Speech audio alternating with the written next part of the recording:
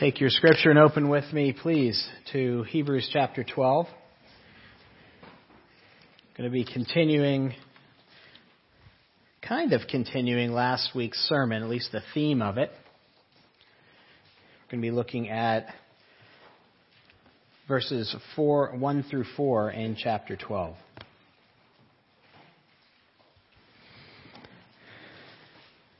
I had a pastor friend of mine come and visit just for a day.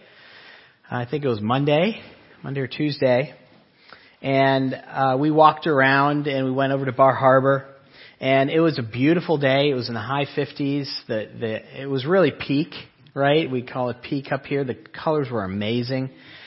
And he commented, they commented, he and his wife, they said, "Where do you go for vacation? Everything is a step down." And, I had to agree. I said, yeah, in many ways, it's tough. Because we do live in an amazing spot on God's earth. And then they asked about the winters. And I told them, honestly, that the coast in Maine is milder. And it's really like living in New England anywhere. I said, except for the end of winter. The end of winter, March, you start thinking, maybe I'll get one of those, a little hint of warmth, and it's not there. And March bleeds into April, and you go, certainly April. There'll be that kind of warmish day that you go, okay, it's coming, or winter is ending. And I can't say never, but in my 16 years here, rarely is there a day like that in April. And you begin to get weary of the weather, don't you? There's a weariness in where weather is concerned up here in the late winter. You get frustrated with the cold and the ice and the snow and the shoveling. You get tired of layering up. You get weary of opening the door and the cold hitting you. You just want it to end. We really do get weary of winter up here. And you know what? We can be like that spiritually too. You can get weary of living the Christian life. That's what Hebrews is saying right here. That Christianity is this marathon. It's this long distance run. Sometimes you get a little spiritual rock in your shoe and it hurts for a while. And sometimes you get elbowed by somebody during the race and you get hurt. Sometimes you just get tired of running. And sometimes, like in a marathon, I've never run one, but I hear there's this wall that you hit at some mile. And you hit a spiritual wall. And you're really tempted to quit. Has that ever happened to you? Do you relate to this at all? Have you ever gotten spiritually weary where you're tired of living differently than everybody around you? Where you're tired of giving up your Sunday mornings? You're tired of living under authority? You're tired of constantly obeying, trying to obey and failing? Tired of doing your devotions and praying and it feeling like you're just praying to the ceiling? Tired of sacrificing? Why is it always us that have to sacrifice? Tired of being the odd man out in your golf foursome? Tired of serving? Tired of putting your heart out there and loving? Have you ever said to yourself, is this all really worth it? Is it really worth it?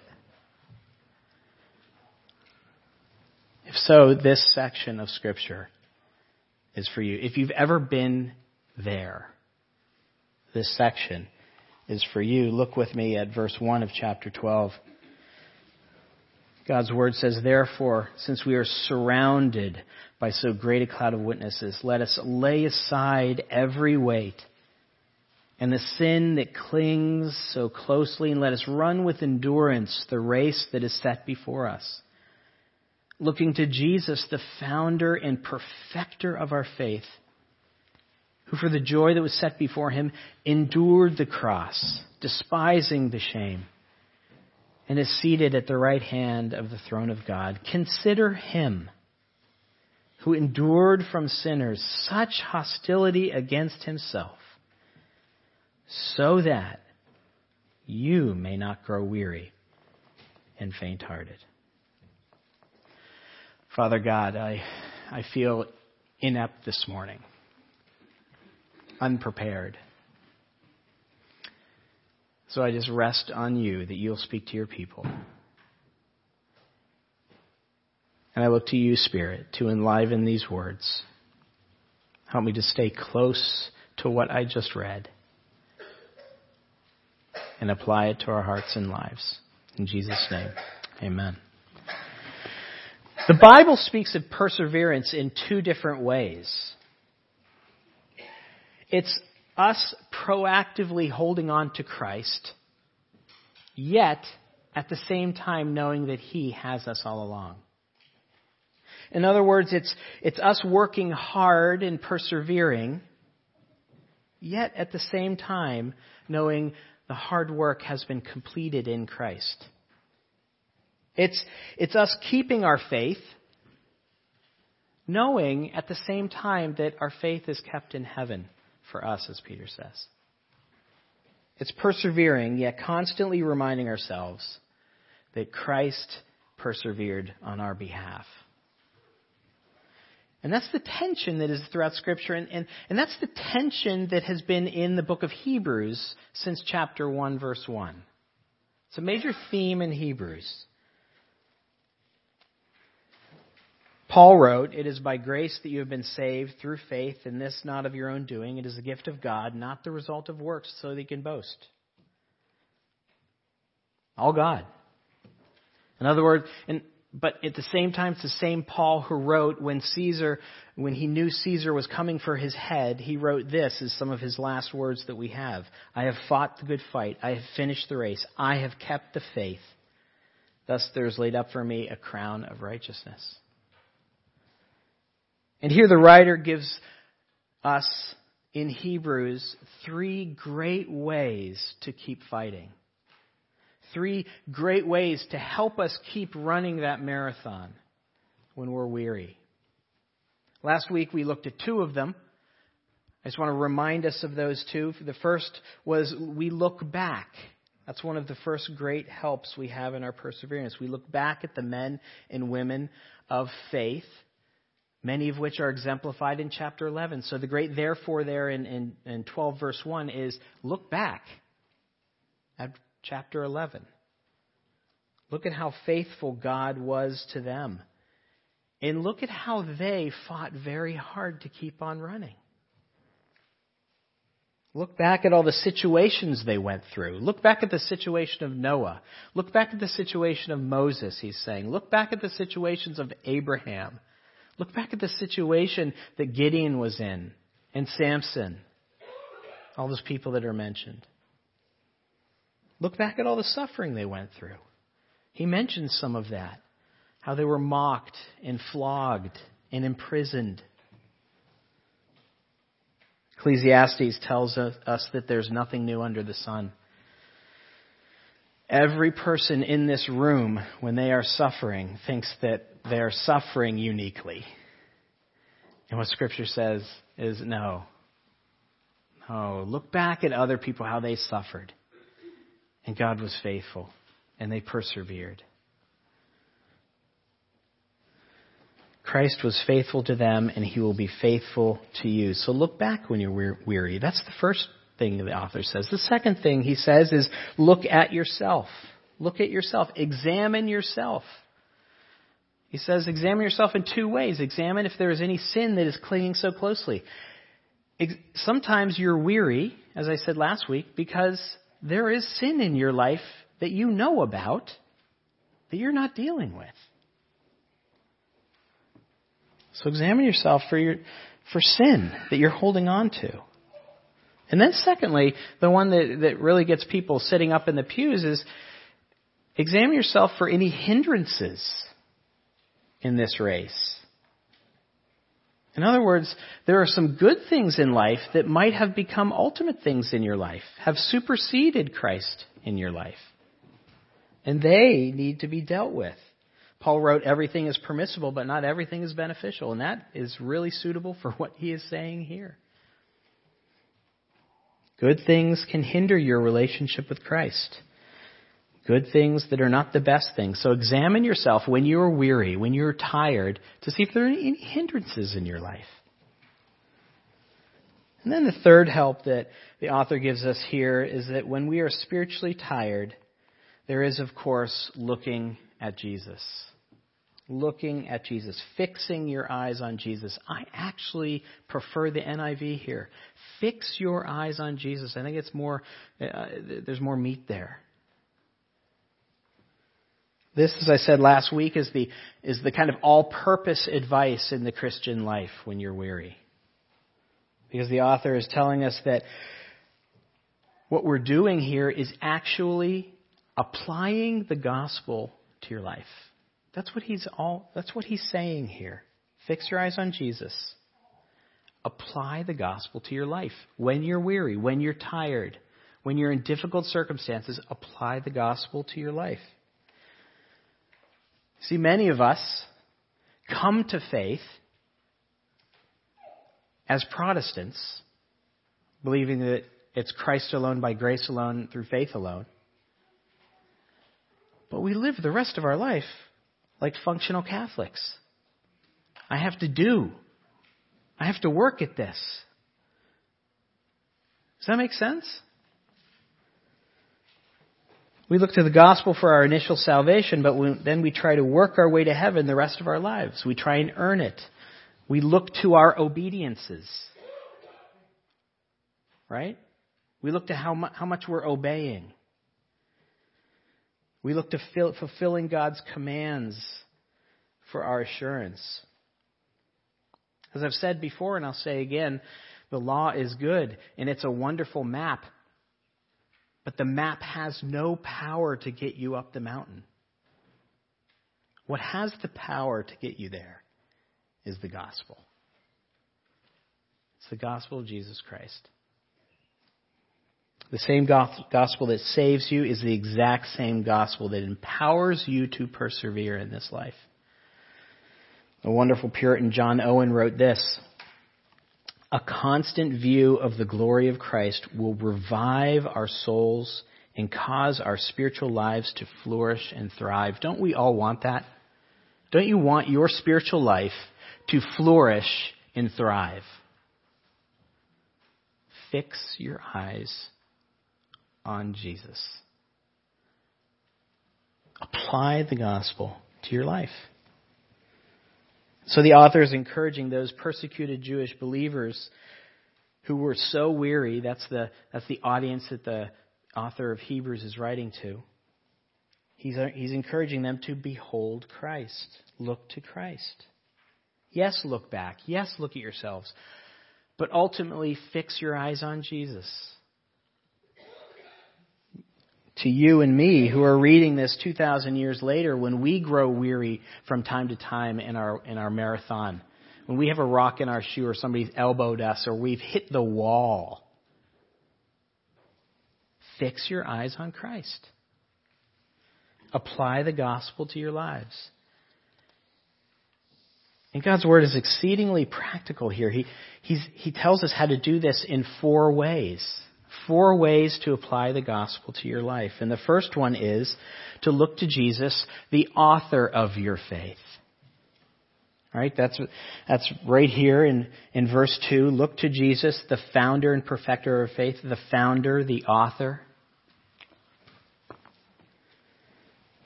The Greek here for founder or author quite literally means pioneer or founder of our faith. In other words, he initiates our faith. In other words, when you're struggling, when you're frustrated, when you're tired and weary of putting one foot spiritually in front of the other, remember the gospel. Remember what Christ has done for you. Look back at what Jesus went through so that you could be his son or daughter. This is a discipline of the Christian life. It's a very actually basic discipline of the Christian life. Don't pull yourself out of the pit. Look to Jesus who has already pulled you out of the pit.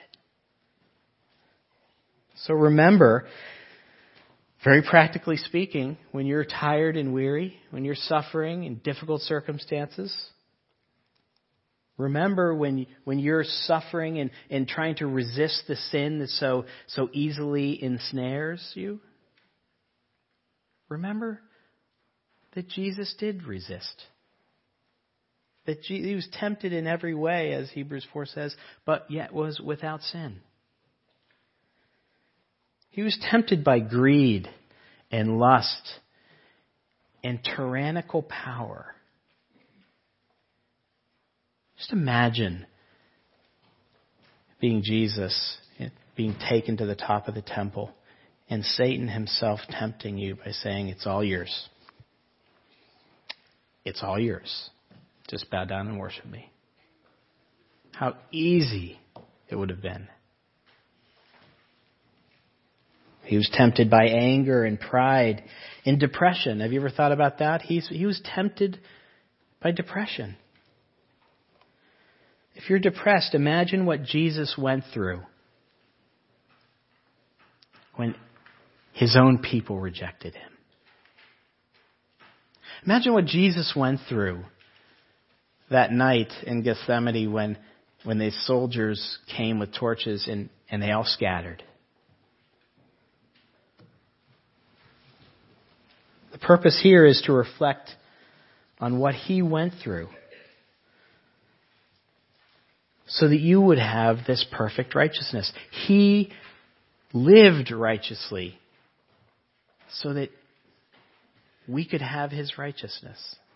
That's a good thing to meditate on.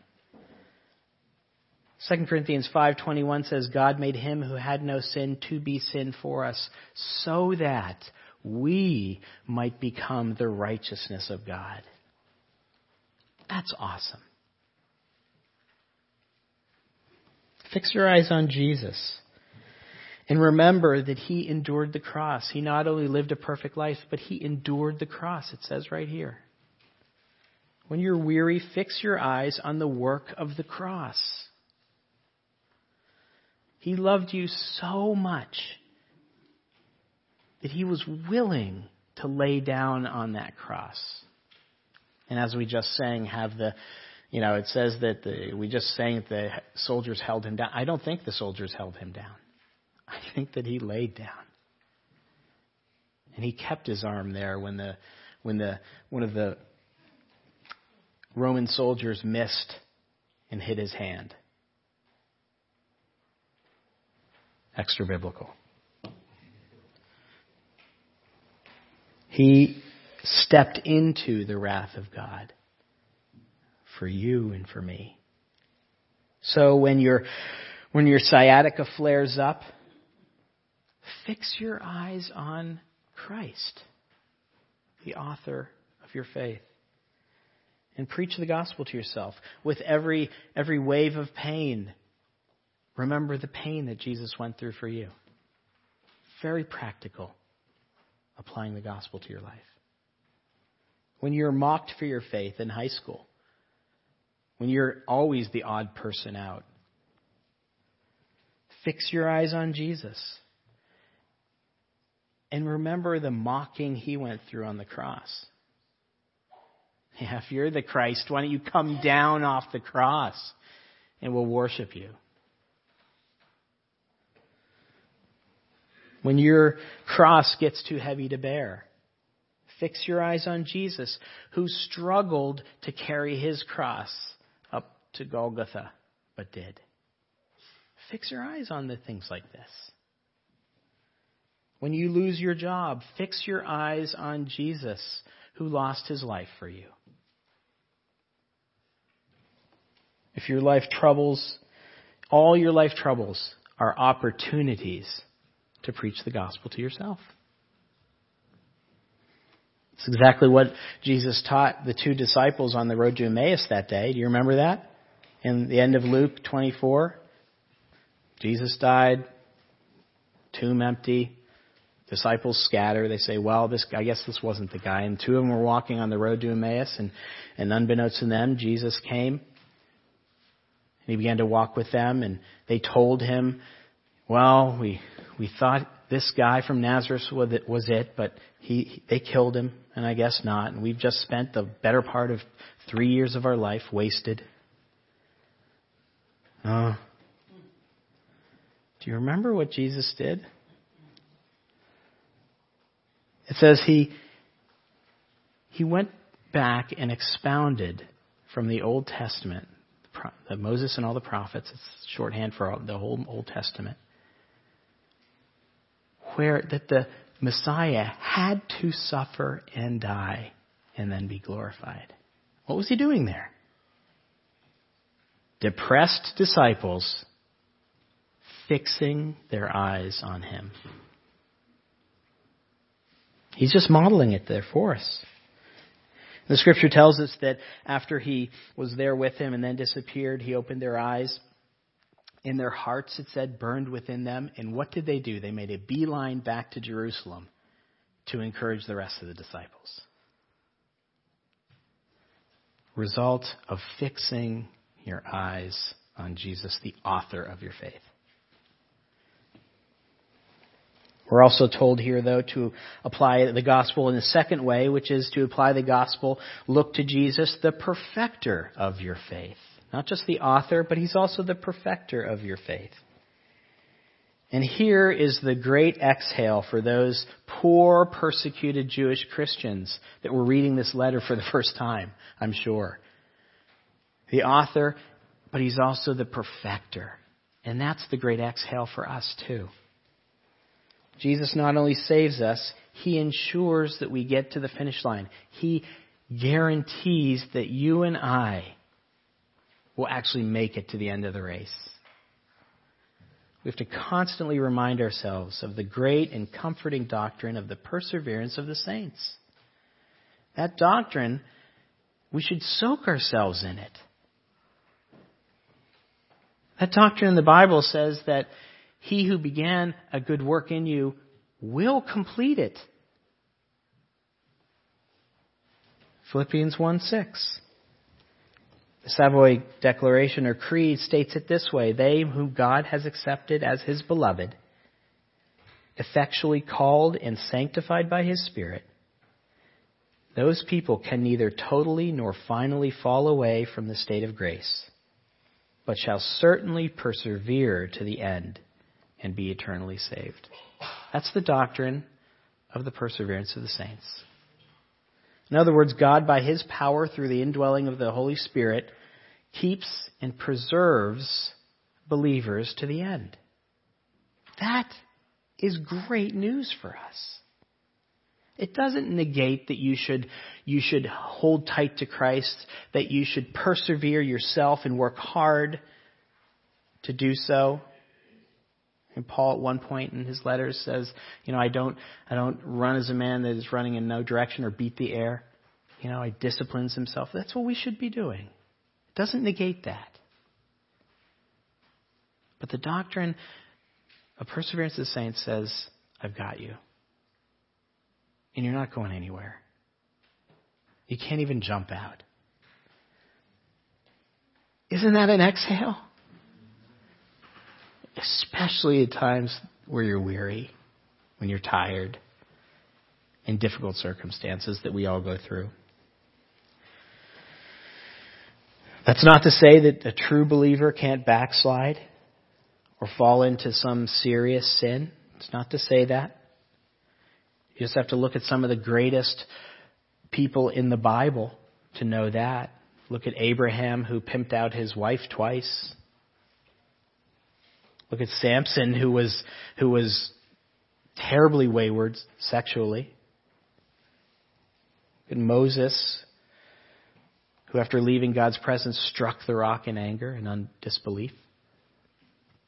Or David. Adultery, murder. List is endless. But I fully expect to see each and every one of those people in heaven. R.C. Sproul says true Christians can have radical and serious falls, but never total and final falls from grace. That's the doctrine of the perseverance of the saints. And that's what Christ says. He will always sustain us to the end. Pastor Stuart Oliot tells about an experience he had in high school with his gym teacher. He says, it's been 50 years since I left high school, but my memory of Tom Clamp, my gym teacher, are as fresh as ever.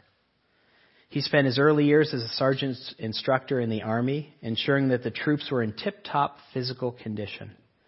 In the middle of his life, he switched to be a gym teacher. And he imposed military standards on us teenage boys, he writes. He never asked us to do anything easy. Every lesson was hard, and sometimes there were tears. And yet, we loved him to his very bones, he says. One year, Mr. Clamp entered us in a long-distance cross-country race. As we ran the difficult course, he would keep popping up in key places to spur us on. To this day, he writes, I don't know how he did it.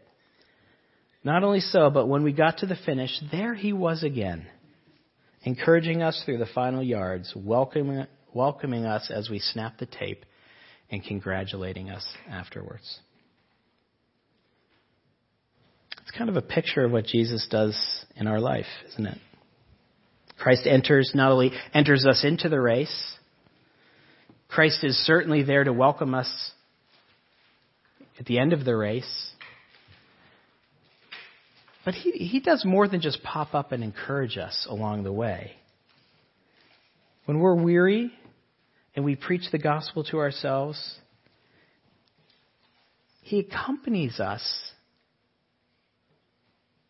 spiritually along the whole race, sustaining us, encouraging us, giving us spiritual power at times to go through, and guaranteeing that we will finish. He's the author and perfecter of our faith. We have to remember that. Third thing he encourages us to do is apply the gospel to our lives by looking to Jesus, the example of our faith. The example of our faith. Look at verse 3 with me. It says, consider him, that is Christ, who endured from sinners such hostility against himself, so that you may not grow weary and faint-hearted. Last week I told the story of Caldwell and Georgeson, who scaled the Dawn Wall for the first time at Yosemite a couple years ago. They were pioneers. They were the first people that did it. And they are the example to all those who go after them on how to scale the Dawn Wall. Just as Jesus is our example of how to run the Christian race. Our reading today, I hope you are aware when we're doing our readings, all this is funneling to the preached word of God. We read 1 Peter 2:21, and we read, for this you have been called, because Christ suffered for you, leaving you an example, that you might follow in his footsteps. When reviled, he did not revile in return. When suffered, he did not threaten, but continued to entrust himself to the one who judges justly. See, everybody who's ever lived and has ever ran the Christian life has run it imperfectly, except for Jesus. Perfectly. He scaled that Dawn Wall perfectly.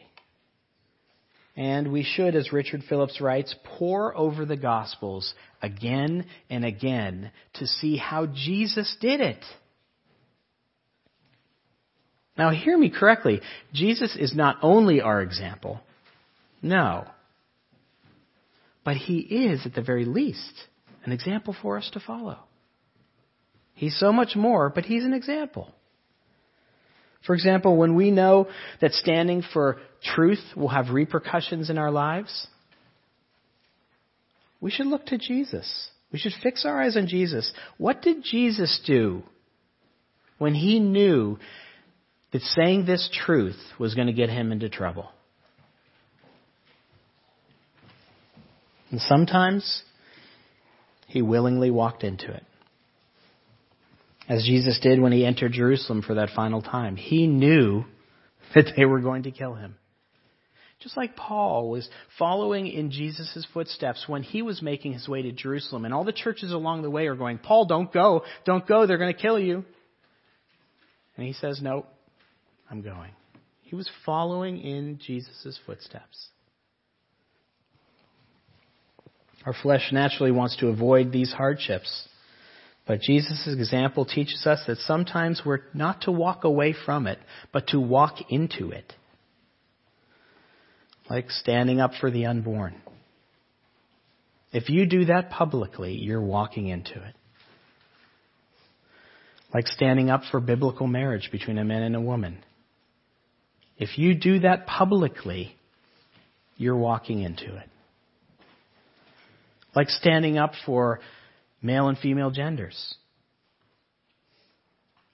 If you stand for that publicly, you're going to walk into it. Like standing for the exclusivity of Christ. It's Christ alone. If you speak those things, you're going to walk into it. But you're following in good footsteps. In Christ's footsteps. Sometimes he's our example on when to be silent too. You ever read the Gospels and go, why didn't Jesus speak up when he was being accused all night? Sometimes you don't speak. Sometimes he's our example of crying out in agony, like on the cross. Sometimes he's our example of asking for help, like he did in the Garden of Gethsemane. He said, I can't do this alone. Sometimes he's our example of how to face death. Jesus' last words were, into your hands I commit my spirit.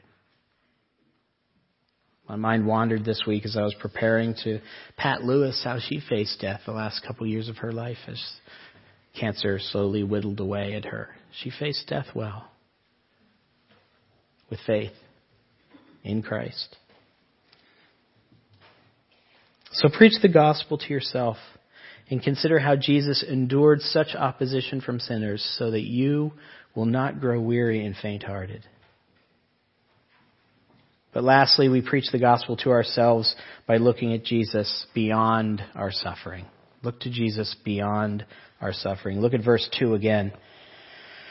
Verse 2 tells us, look to Jesus, the founder and perfecter of our faith, who for the joy set before him endured the cross, despising its shame, and is seated at the right hand of the throne of God. That last sentence is important. It's a way we need to preach the gospel to ourselves. Part of how Jesus endured the suffering that he was going through was by looking beyond it. Let me say that again. How he endured that, going into that suffering, is by looking at the joy beyond it. The joy of being seated at God's right hand. The joy of being with his Father again.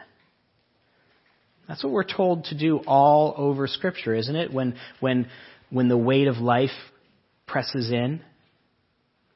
I mean, think of James chapter 1. Consider it pure joy, using the same word. Consider it pure joy, my brothers, when you face trials of many kinds.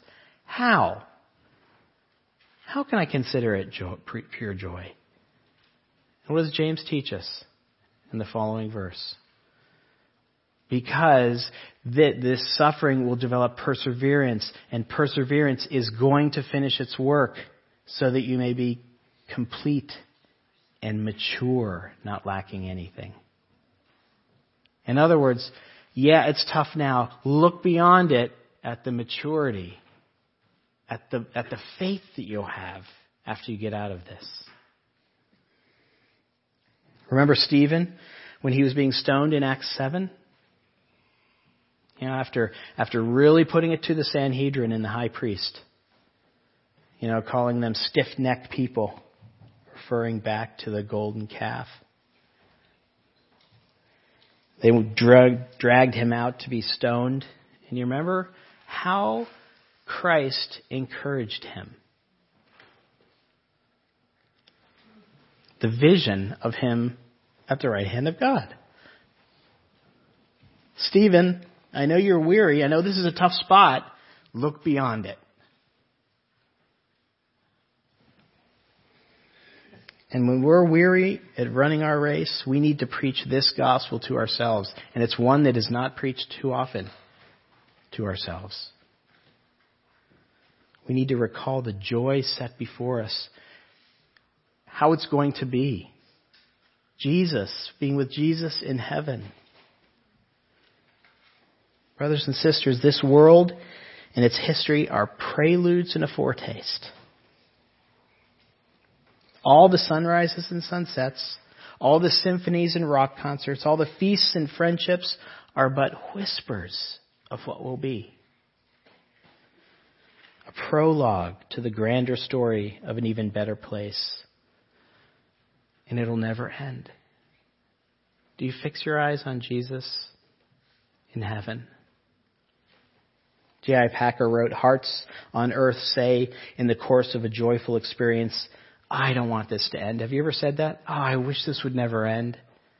I tell my wife from time to time, we're kind of in this sweet spot with our family. We have a high school to 11 years old. You don't have to deal with diapers, and they're not gone yet, And it's like they're self-sufficient, and it's great, and you can talk to them like adults. And I don't want this part of my life to end.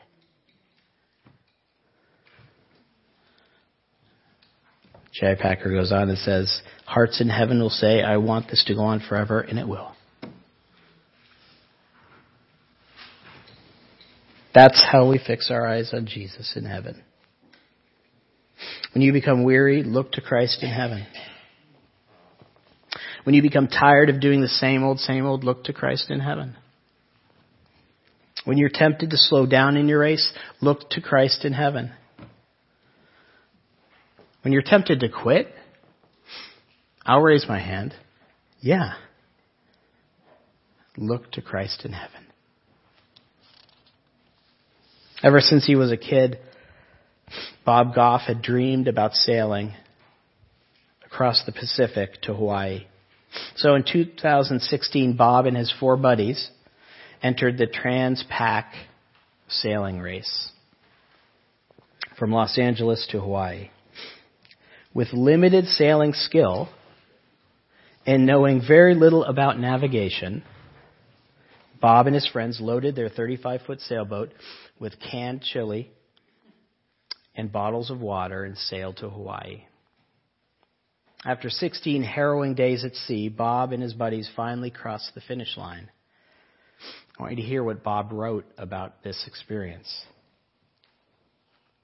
He says, there's a tradition in the Trans-Pac race that no matter when you finish the race, even if it's 2 a.m, when you pull into the marina in Oahu, there's a guy that announces the name of the boat and the first and last name of the crew. He says, it's the same guy that's been doing this for decades. Just when we came to the end of our supplies, we crossed the finish line. It was a few hours before dawn, and suddenly the silence was broken by a booming voice over the loudspeaker announcing the name of our tiny boat. Then he started to announce the names of our ragtag crew like he was introducing heads of state. One by one, he announced all of our names with obvious pride in his voice. And it became really an emotional moment for me and my crew, he says. When he came to my name, he didn't talk about the few navigation skills I had or the zigzag course that I took. He didn't tell everyone I didn't know which way was true north or about all my other mess-ups along the way. Instead, he just welcomed me in from the adventure like a proud father would. When he was done, there was a pause, and then in a sincere voice, his last words to the crew were these: "Friends, it's been a long trip. Welcome home." Because of the way he said it, he writes, we all welled up with tears and fought back our tears. I wiped my eyes as I reflected in the moment about the uncertainty about the long journey, all the sloppy sails and how little I knew, but none of that mattered because we had completed the race. Bob concluded by writing, I've always thought that heaven might be kind of a similar experience. After we each cross the finish line in our own lives, I imagine it will be like floating into the Hawaiian marina when our names were announced one by one. At the end of our lives, after our many mistakes and mid-course corrections, our zigzag course and mess-ups, our loving Heavenly Father will simply say, son, daughter, it's been a long trip. Welcome home. Let's pray. Father God, I thank you for your word, and I ask you to use it in our lives, strengthen us and nourish us and encourage us on this long journey that we call the Christian life. In Jesus' name, amen.